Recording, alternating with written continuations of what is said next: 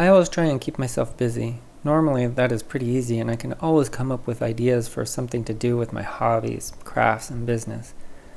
It also helps to be the only one that does it all, but still, at times, as an artist, I can fail to be inspired and not get anything done. Today is not that day. I love being productive and getting as much done as I can in the day, or usually just nights, because that's about all I have.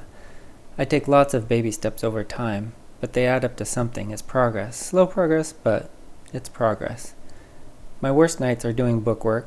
My favorite nights are, well, most nights, because I love what I do.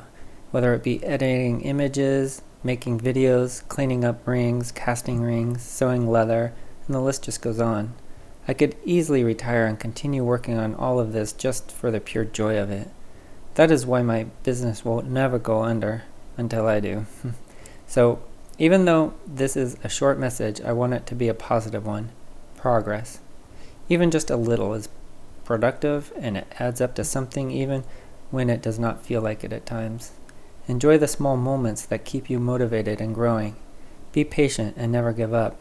With this, you will always be happy with what you do, and that's what's important. Stay productive and be happy. Attitude will go a long way.